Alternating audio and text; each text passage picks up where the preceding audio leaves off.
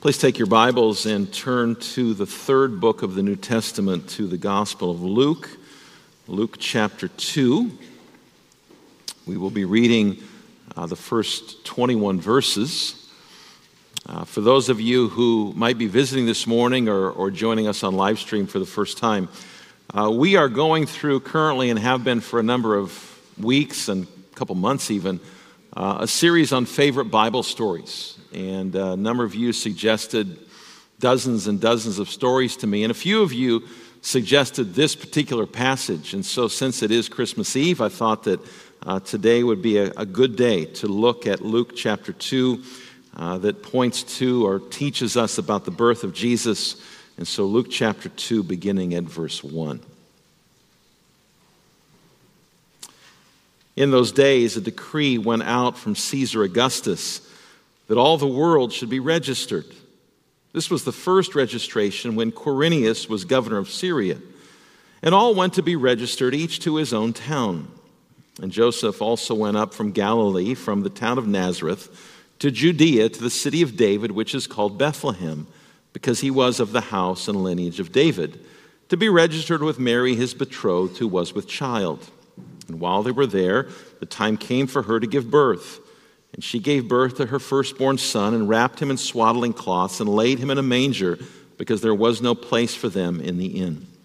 And in the same region there were shepherds out in the field, keeping watch over their flock by night. And an angel of the Lord appeared to them, and the glory of the Lord shone around them, and they were filled with great fear. And the angel said to them, "Fear not, for behold, I bring you good news of great joy that will be for all the people.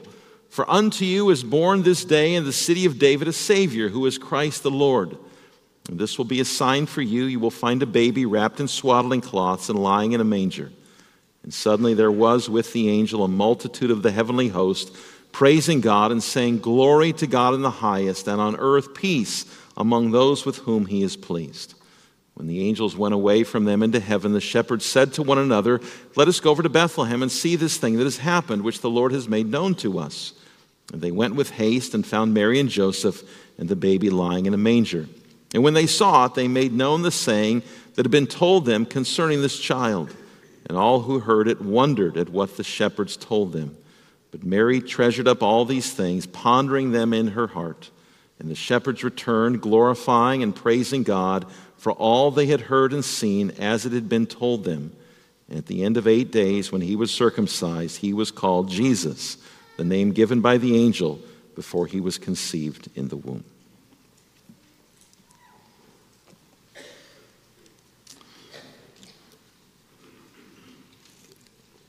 You all know that there are some stories in the Bible that as soon as you hear a phrase or a sentence, you know exactly where that's from. In the beginning, God created the heavens and the earth. We know that's the very first verse of the Bible. And David put his hand in his bag and took out a stone and slung it and struck the Philistine in the forehead. Children, you all know that that's the story of David and Goliath. "The Lord is my shepherd, I shall not want." We all know that that's Psalm 23. "And the Lord appointed a great fish." We know that's the story of Jonah being swallowed by a fish. The story before us this morning is one of those stories. As soon as you hear, "And she gave birth to her firstborn son, and wrapped him in swaddling cloths, and laid him in a manger," you know that this is the story of the birth of Jesus Christ. We're all familiar with this story. This is the time of year we read it, we hear about it all the time. It's something we know probably very, very well. But we want to be careful that we don't miss the magnitude of this moment. Something unbelievable happens here. Something miraculous happens. Something incredible, something that God's people had been waiting for centuries happens. This morning we're going to look at this old, familiar story, and there are three things that we want to see. First of all, there is the historical context. Secondly, there are the humble circumstances. And third, there is the Hallelujah chorus. The historical context, the humble circumstances, and the Hallelujah chorus. Luke tells us that Caesar has just issued a decree that everyone under Roman rule must be registered. Now, they did this back then for the purpose of taxation. And in order to register, you had to return to the home of your ancestors. You couldn't do it where you were living at the time. In all likelihood, you had to go back to the home of your ancestors. Now, this opening verse of Luke 2 might seem to you like kind of a throwaway line. It's not all that important. It's not all that significant. But by giving us this timestamp, Luke is telling us that this is something that actually happened in history. Children, the birth of Jesus is not something that someone just made up. This isn't a fable or a fairy tale or some work of fiction that someone came up with. The birth of Jesus, Luke is reminding us, is set in a historical context. It took place when Caesar, specifically Caesar Octavius, issued a decree that all people under his rule should be registered. Think about this. Legends and myths typically don't go into detail by giving people dates and events. The point is that this passage is real history. But the other thing you want to think about here as you consider the first part of this chapter, what happens here reminds us that God is in complete control of everything. God is in control of all things. Please do not let your familiarity with this story cause you to forget or to miss that God is orchestrating everything here. He's orchestrating all of these events. You might know that in the Old Testament book of Micah, which was written about 700 years before Jesus was born, there's a prophecy in Micah chapter 5, that says specifically that the Messiah will be born in Bethlehem. It's very, very specific. It doesn't just give a region. It doesn't just give a location, kind of generally speaking. It gives a very specific place. The Messiah will be born in Bethlehem. And so here's Mary. She's pregnant with Jesus. She's about to give birth to the Messiah. But children, where are Mary and Joseph living? They're living in Nazareth. Nazareth is 90 miles north of Bethlehem. It's like the distance from Ripon to Fresno almost. How is God going to get Mary, who's 9 months pregnant, how is God going to get Mary to go 90 miles south so that Micah's prophecy that the Messiah will be born in Bethlehem will be fulfilled?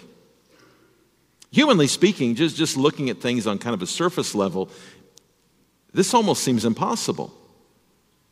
Impossible to get a woman 90 miles south. There's no minivans, there's no cars, there's no other means of transportation other than the animals in your feet.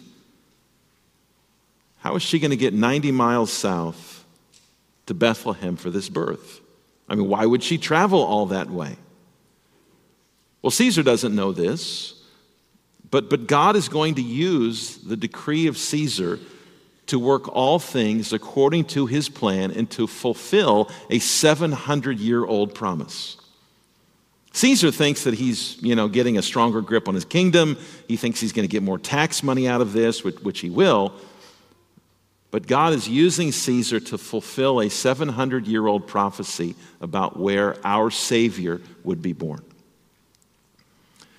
Now, I think that should encourage all of us this morning if we are Christians. This should be a tremendous encouragement to us that nothing catches God by surprise. Nothing happens where God goes, I didn't think about that. I didn't anticipate that. I didn't anticipate that Mary was going to be living in Nazareth and Jesus is supposed to be born 90 miles south of Nazareth. God is in complete control of this. The providence of God, Christian, is a very precious doctrine. It is a very comforting doctrine. Over 450 years ago, two men wrote what we know as the Heidelberg Catechism. And it's a wonderful summary of what the Bible teaches. And in that document, they talk about God's providence.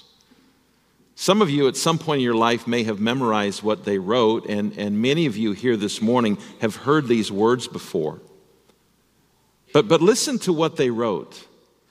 Providence is the almighty and ever-present power of God, by which God upholds, as with his hand, heaven and earth and all creatures, and so rules them that leaf and blade, rain and drought, fruitful and lean years, food and drink, health and sickness, prosperity and poverty, all things, in fact, come to us not by chance, but from his fatherly hand. That includes the big things in life. That includes the small things in life.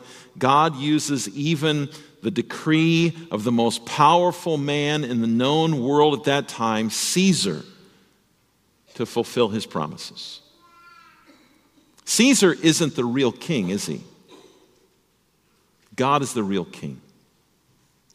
And he's orchestrating all of this so that his 700-year-old promise will be fulfilled. It's a marvelous and comforting truth for us, because there will be times in your life where you will say to yourself, can I trust God in this? There'll be times when you will wonder, will God keep his promises to me? There will be times when you want to ask God, God, why are you doing this way? Why are you allowing this to happen? Why is this going on? And at times like that, you can remember this passage. You can remember how God works through a pagan ruler so that a woman and her husband will go 90 miles south so that God's promise will be fulfilled. So that's the historical context. Notice now the humble circumstances. Joseph and Mary leave Nazareth. They travel 90 miles south to Bethlehem. This would not have been an easy journey. If I asked you today, get in your car after church and drive down to Fresno, it would not be that difficult. It'd take you about an hour and a half to get down there. In that day, it would have been a long trip. It would have taken about a week to make the whole trip, 3 days down there, maybe a day for the registration, 3 days to get home. But Joseph and Mary have no choice. You got to do what Caesar says to do. And so they leave Nazareth and they set off for Bethlehem. They get to Bethlehem, and you all know the story. Mary goes into labor, and she gives birth to Jesus, and we read these famous words that she wrapped him in swaddling cloths and laid him in a manger because there was no place for them in the inn. Now we might picture this as if Joseph and Mary and the baby Jesus are looking for a place to stay. And every place that they pull up to, the neon lights, no vacancy. No vacancy. Holiday Inn Express is full. Hampton Inn is full. La Quinta's full. Even the Blue Light Motel is full. Everything's full. But we don't want to think of it in terms of our own understanding of hotels today. Inns in those days were really quite different. In those days, people would have big rooms that they would rent out for guests. And in this big room, there would essentially be two sections in that room. One section would be for the people. That's where the people would sleep. And the other section in that big room would be for the animals. But it was just one big room. Apparently, after Jesus is born, there's no room for Mary and Joseph and the baby Jesus in the people section. And so they end up having to stay in the animal section. And they lay, notice, they lay the baby Jesus in a manger. That word manger is a word that means a feeding trough. And this makes sense, right? There's no room for them where the humans sleep. And so they end up in the animal section. And in the animal section, there are these feeding troughs. And so they take the baby Jesus and they lay him in a feeding trough. Now some people say that these feeding troughs were made out of wood. Other people say that the feeding troughs were just basically a hole in the ground. We don't know for certain. But let's face it, regardless of what this feeding trough was, if it was built out of wood or it was a hole in the ground, the point is the same, that Jesus came in humility. He came in the most humble of circumstances. And it's a reminder to us this morning that Jesus humbled himself for a purpose. He humbled himself for the sake of your salvation. If you were here last Sunday night in our Christmas celebration, you might remember that we looked at the first part of John chapter 1. And we saw that Jesus is no mere creature. Jesus is eternal. Jesus is the Creator. Jesus is God himself. That's who Jesus is, and that's who Jesus will always be. Colossians chapter 1, verse 15 says that Jesus is the image of the invisible God, the firstborn of all creation. For by him all things were created in heaven and on earth, visible and invisible, whether thrones or dominions or rulers or authorities. All things were created through him and for him, and he is before all things, and in him all things hold together. If you're tempted to have too low a view of Jesus, remember what Paul says there. He is God. He is the second person of the Trinity. He is the creator and sustainer of all things. He is the supreme one, the glorious one, the King of kings, the Lord of lords. He is all-powerful, all-knowing, infinitely holy. That's who Jesus is.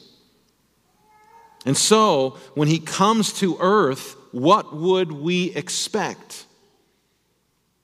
We would expect great fanfare. We would expect him to be born in a palace.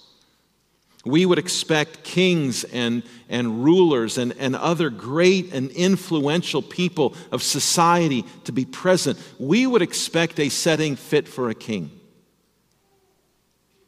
But that's not what happens. He's born in the most humble of circumstances. Him and his family end up in the animal section of an inn. And he's placed in a place where animals eat their food. I mean, it's almost, we know the story, and so it's familiar to us, but it's almost unimaginable. Eternal God taking on human nature and condescending to us. It is an act of infinite humility. If you ever doubt, Christian, if you ever doubt Jesus' love for you, remember how he humbled himself for you.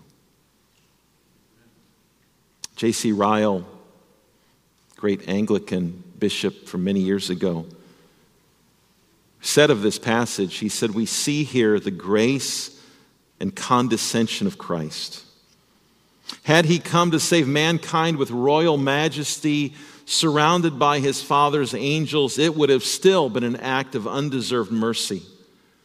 Had he chosen to dwell in a palace with power and great authority, we should still have had reason enough to wonder. But to become poor as the very poorest of mankind and lowly as the very lowliest, this is a love that passes knowledge. Ryle was right. This is a love that passes knowledge. You see, Christian, in his birth, we are getting a glimpse of what will be the pattern of his entire earthly ministry. Jesus suffered, didn't he? All throughout his ministry, especially at the end. Why? For you and for the sake of all his elect. And it is through his humiliation and through his suffering, which culminated, of course, on the cross. It is through that we are saved from our sins and from the judgment that we deserve. You see, every person in this room, by nature, has a great need. The great need is not for a better job. It's not for more friends. It's not for an easier life. We need our sins forgiven. We need our sins removed. We need a perfect righteousness so that we can escape God's judgment. A lot of people today think that they can achieve that by ascending to God. That they can essentially get on the ladder of their good works and their performance, and that through that they can ascend up to heaven. The problem, though, the Bible says that if you want to go that route, you have to be perfect all of your life. You heard the 10 Commandments read earlier. You have to keep all of them perfectly, all of your life, in word, thought, and deed. The only way that you can have your sins forgiven, the only way that you can have righteousness you need to stand before God, the only way that you can have eternal life is not by you ascending to God.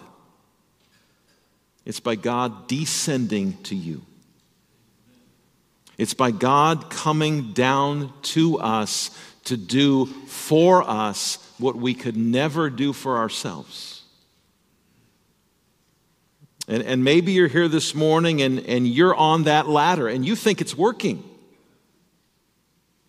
I got my good works. I got my church membership. I got my charitable giving. I'm getting there. I'm climbing one rung at a time and I'm going to make it. No, you're not. None of us will. The only way, and this is the message we need to hear at Christmas season, this is the message we always need to hear. The only way that you can have your sins forgiven, the only way that you can have eternal life is by God coming down to us and living a perfect life and dying the death we deserve to die and rising again. And you receive this gift like you would receive any gift with an empty hand.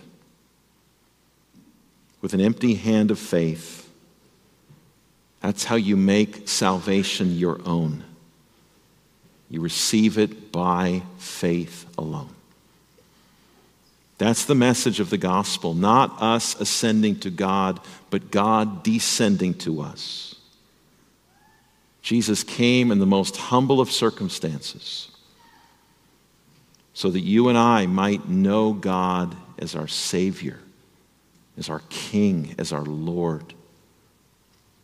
Well, finally, we have the Hallelujah chorus. Someone else enters our story. It is the shepherds. Children, do you know much about shepherds? Shepherds, very interestingly in that day, had a horrible reputation. They were viewed as maybe slightly better than tax collectors. And you know, tax collectors were like the most despised, vile people on the planet in the eyes of the Jewish people. Shepherds were outcasts. Shepherds were seen as liars and thieves. They lived out in the fields, obviously taking care of their sheep, and because they lived out in the fields, they couldn't keep the ceremonial law, and so they were considered to be unclean. These aren't exactly the kind of people you would expect to be present when there's this big birth announcement of the Messiah. Well, one night, these shepherds are out in their field. They're doing what shepherds do. They're watching over their flocks. And all of a sudden, an angel of the Lord shows up. And the glory of the Lord shines all around them. And naturally, the shepherds are freaked out. Shepherds are filled with fear. I think we would be filled with fear as well. That's often the reaction that people have in the Bible to the glory of God. Read Isaiah chapter 6 and notice Isaiah's reaction to God's glory. And so here are these shepherds. They're in the middle of the field at night. All of a sudden, an angel comes. The brilliant glory of God is on display. And notice what the angel says to the shepherds in verse 10. Fear not, for behold, I bring you good news of great joy. What is that news? Well, look at verse 11. For unto you is born this day in the city of David a Savior who is Christ the Lord. That's the good news. That's the very best of news, that a Savior, Jesus Christ the Lord, has been born. And don't miss the first three words of verse 11. For unto you.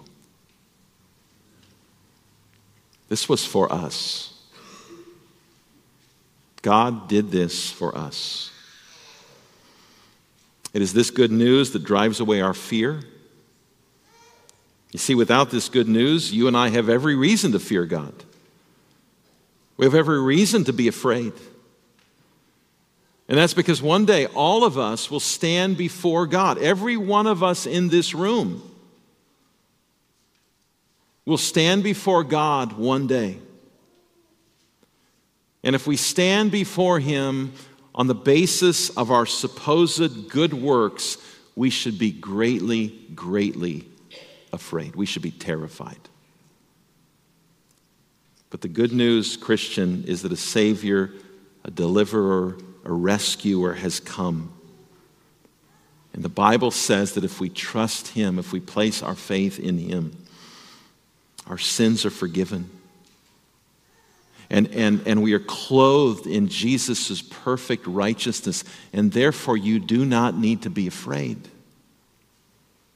The condemnation that you deserve and I deserve has been removed because of Jesus. It's interesting, isn't it, to whom this good news is delivered, right? Our passage doesn't say, one day the religious leaders were sitting around and they were talking about how wonderful they are. And they were talking about how they're so much better than most people when all of a sudden an angel came to them. It doesn't say that. An angel comes to lowly shepherds. An angel comes to people who are despised and hated.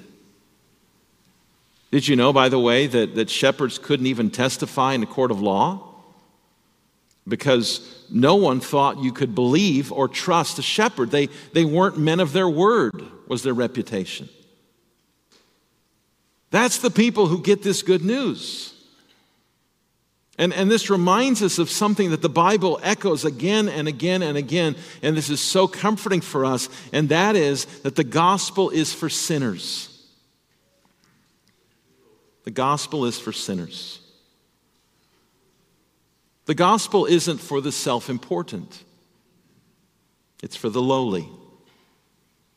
The gospel isn't for the self-righteous. It is for the needy. The gospel isn't for those who first clean up their lives. The gospel is for the unclean. The gospel is not for people who have it all together. The gospel is for people who know they're messed up. The message of Christmas is not that Jesus came for good people. It's not that God made a list and checked it twice. And He knew who was naughty and who was nice, and so He sent Jesus for the nice people. That's not the message of Christmas. The message of Christmas is that Jesus came for sinners. Brothers and sisters, it is this message that is to shape the ministry of our church and any church. You know, it's a good question for a church to ask itself regularly, does our message and does our ministry mirror the message of the Bible? In our preaching, in our Bible studies, in our interactions with one another, do we give evidence that we understand that the gospel is good news for sinners? Or do we give the impression that if we just work hard enough, if we just clean up our lives enough, if we're just moral enough, we can manage to make ourselves acceptable to God because we're good people? What is our message? Is it Christ crucified for sinners? Or is it sinners who first clean themselves up for Christ? Is it Jesus did for me what I could never do for myself? Or is it just try harder? Just be better, and God will accept you. The first message, Christ for sinners, is the message of heaven. The second message, you can do it, clean yourself up first, is the message of hell. I'm thankful, and I know that you are too, that the truth is that it's the first message. It's the message of Jesus for sinners. We rejoice this morning, if we know Christ, that good news comes to sinners like us and tells us what Jesus did for our salvation. Again, look at to whom this message comes. It comes to despised shepherds. So if you're sitting here this morning and you're saying to yourself, I'm not good enough for this. I got to be better. None of us are good enough. Look to Christ and he will wash you clean. The only fitting response, the hallelujah chorus part, is what we find in verses 13 and 14. Suddenly there was with the angel a multitude of the heavenly host praising God and saying, Glory to God in the highest, and on earth peace among those with whom he is pleased. That's how we respond to the good news. We respond by giving him all the glory that he did for us what we could never have done for ourselves. We respond by singing to him. That, by the way, is why we sing in our worship services. We sing as a response to who God is. We sing as a response to what God has done for us. And we shouldn't be afraid to sing out. Now, you might say, well, I don't have a very good voice. I don't care. The Bible says make a joyful noise. We sing out in praise to God because of this good news this morning. That is our response. And it's not just the angels. If you look at verse 20, the shepherds returned, glorifying and praising God for all they had heard and seen as it had been told them. I love the Christmas story because it is so, so simple. Children, you can understand this, right? So simple. But it's also so incredibly profound that we will never, ever, ever plumb the depth of the meaning of Christmas. We will never, ever exhaust the comfort that this true story gives us. I love this passage. I hope you love this passage. It tells us that God is in control of all things. You don't have to be anxious. You don't have to be worried. God's in control. God got Mary and Joseph to go 90 miles south. When there didn't seem to be any way, humanly speaking, that would happen, God did that to fulfill his promise. He will fulfill every single promise to you. Not one will fail. I love this passage also because it reminds me that Jesus came down from heaven and humbled himself because he loves us. Because he loves us so much, and he accomplished our salvation in doing so. And I love this passage because it tells me the gospel is for sinners, sinners like me. The gospel's not for the righteous, there are none. The gospel is for the sinner. Take that home with you today. and with the angels say, "Glory to God in the highest." Thank you, God, for doing this for me. Let's pray. Father, we give you thanks and praise for this old and familiar story. But Lord, what a story it is, what a truth it teaches us. How thankful we are that you are in control of all things, that even when our world seems out of control, even when our personal lives seem so uncertain, you are sovereign, and you are providentially working everything according to your purposes for our good and for your glory. We thank you for our Savior who came down from heaven so that we might know you. We thank you, Lord, for the gospel that is for sinners. May we believe it, may we rest in it, may we tell others of it, and may we sing praise to you for opening our eyes to see its truth. We pray this in Jesus' name. Amen. Let's sing together number 283, Fairest Lord Jesus.